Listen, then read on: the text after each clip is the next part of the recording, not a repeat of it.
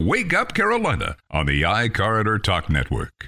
Cato's on the phone with someone now. I believe. We have with us on the phone the 45th President of the United States, former President Donald Trump. Mr. President, good morning. How are you? Well, good morning. I love your accent, too, by the way. I wish I had an accent. Well, we love yours as well, sir. We love yours, and we honestly miss you in the White House. We down south, we cherish the opportunity to support you, and maybe we'll have that opportunity once again. I want to start and ask you this, because this is very important to me, and it's a bit self-serving and selfish, but you created a movement. I mean, you're not solely responsible, but you're largely responsible for this America First movement that has reinvigorated the American working class. How does that movement continue to affect and change the Republican Party?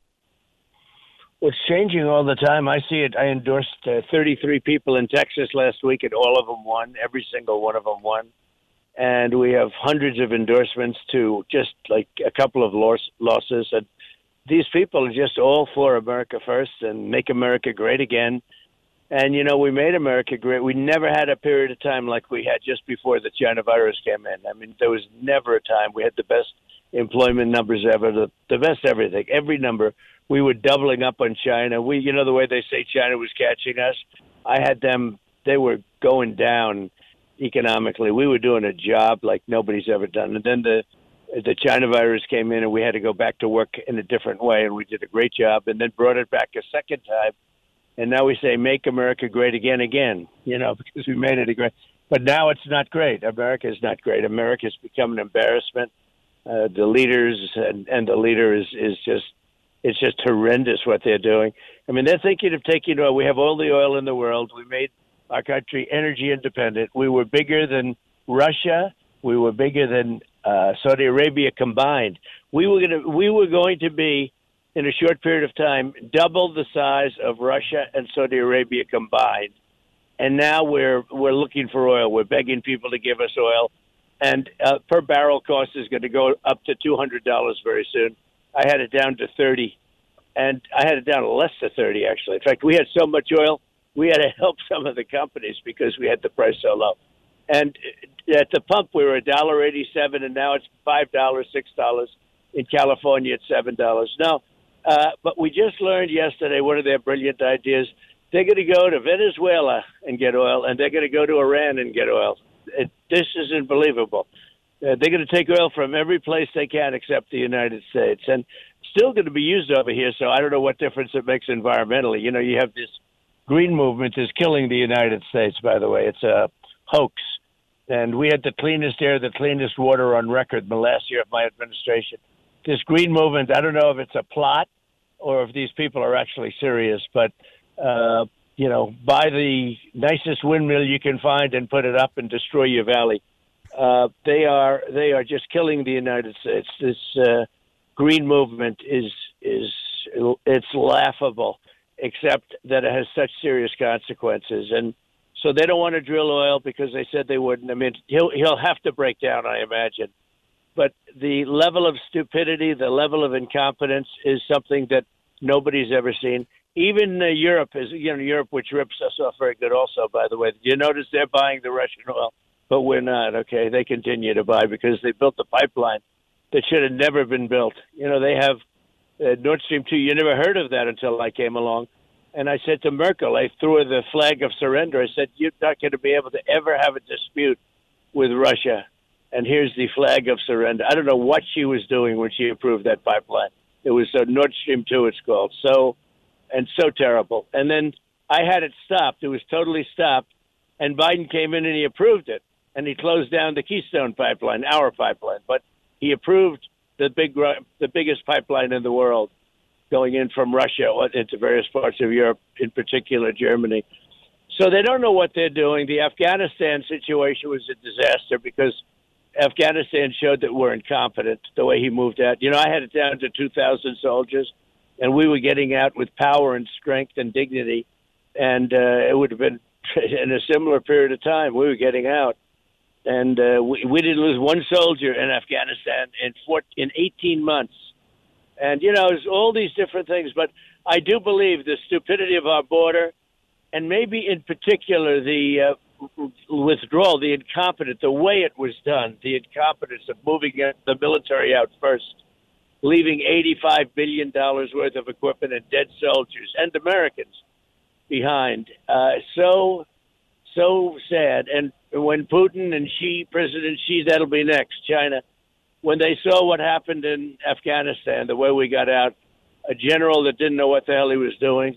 Think of it, leaving $85 billion worth of equipment, 700,000 machine guns and rifles, 70,000 armor-plated trucks.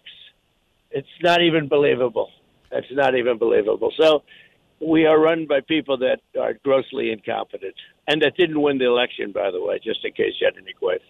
Mr. President, you mentioned China a second ago. My reason for supporting you in the primary, and we were one of the early voices in South Carolina that came out publicly and endorsed your campaign, supported your campaign, was the hardball way in which you dealt with China. Explain to us why you believe that China is such a geopolitical threat and adversary as we move forward. Well, they're a tremendous threat, and they do things that are so economically unbelievable and really illegal.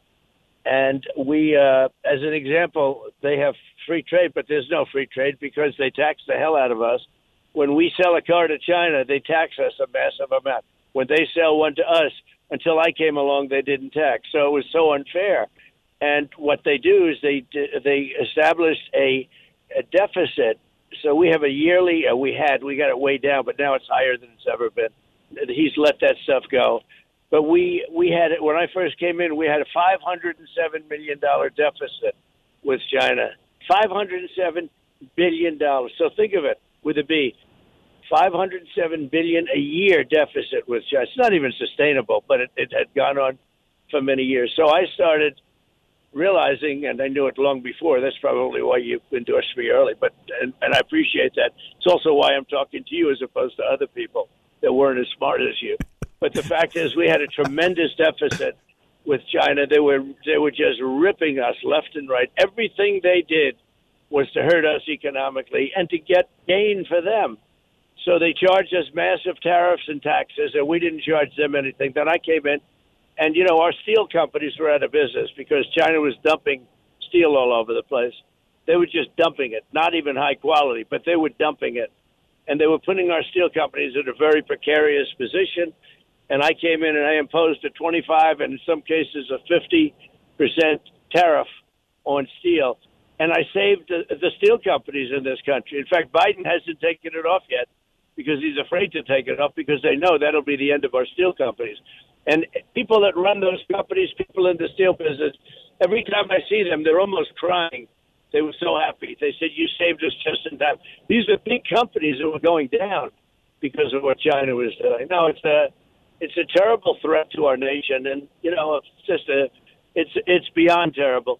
And then they build a military like nobody's ever seen before. They take all that money, that $507 billion. They take that money and they build so many ships, so many planes. You have to see the weapons that they're building. It's a very, very bad situation.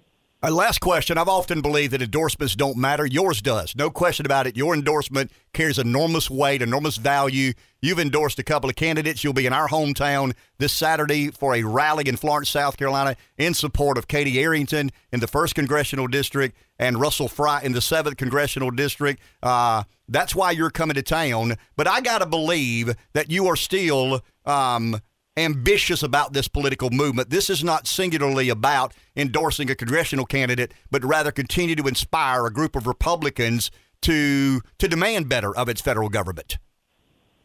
Well, it is, and I'm an opponent of somebody called Nancy Mace. She's been absolutely rude and terrible, and we want to get people in the Republican Party that are going to fight for us. They're not going to go woke. They're not going to be Democrats. They're not going to be, with policies that are destroying our cities. You look at what the Democrats are doing; they're destroying our cities. And Nancy Mace, we have a wonderful person who is a really fantastic person, fantastic woman in Katie Arrington, and she's, I think, going to do very well. But I'm going there because we want to beat Nancy Mace in the primary, and she should be beaten in the primary. She's done a terrible job. Nasty person. And the other one, of course, is this guy Rice. He didn't know what the hell he was doing. He lifted his arm for the impeachment, And 2 days later, he said, I had no idea I was committing political suicide when I did it, because I think I'm in a plus 28. I won. First of all, I won your state by a lot. I love your state. I love them. You know, it's interesting. I won Alabama by a record, the biggest vote in history. I won South Carolina by a record, the biggest vote in history. And then Georgia, I lost it by a whisker. Let me tell you, you don't lose Georgia when you won Alabama and South Carolina by the biggest votes ever. And we won Georgia by massive votes, but it was just absolutely corrupt what they did. And that's coming out now. All those numbers are coming out now. You saw where it came out. I'm not sure, but 2 days ago they announced in Wisconsin the election was totally corrupt.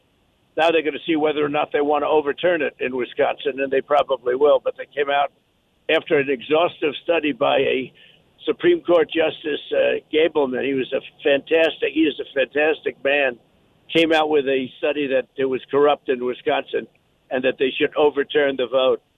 So it's really a lot of things are happening in Arizona, in Georgia, in a lot of states. Now, your state was interesting because I won by so much, but there was probably cheating there.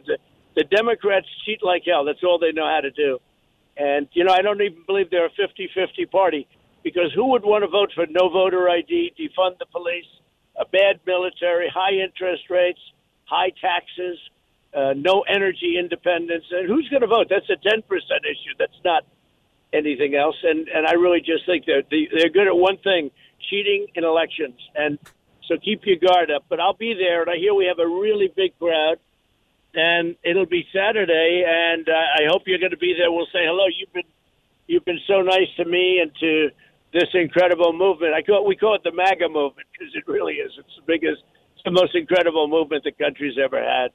We're going to do it again, and the poll numbers are through the roof. We're going to do it again, and we're doing it right now. It's not even again. We're doing it. It's become automatic, and it's a movement of common sense, and it's a movement of putting our country first.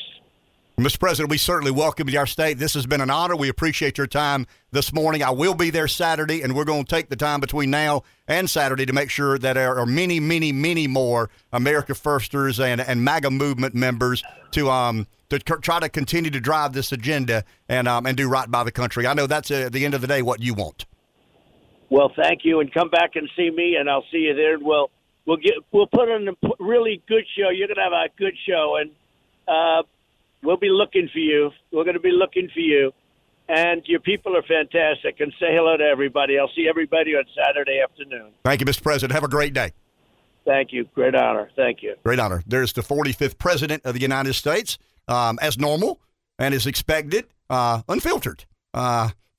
Awesome. Yeah. That was awesome. That was very, very, very cool. We are no longer a feeble attempt at radio brilliance. What are we? Big time. We're big time now. We just had an American president over there. Congratulations to Cato and Rev, and I mean that sincerely. Wake Up Carolina on the iCarrier Talk Network.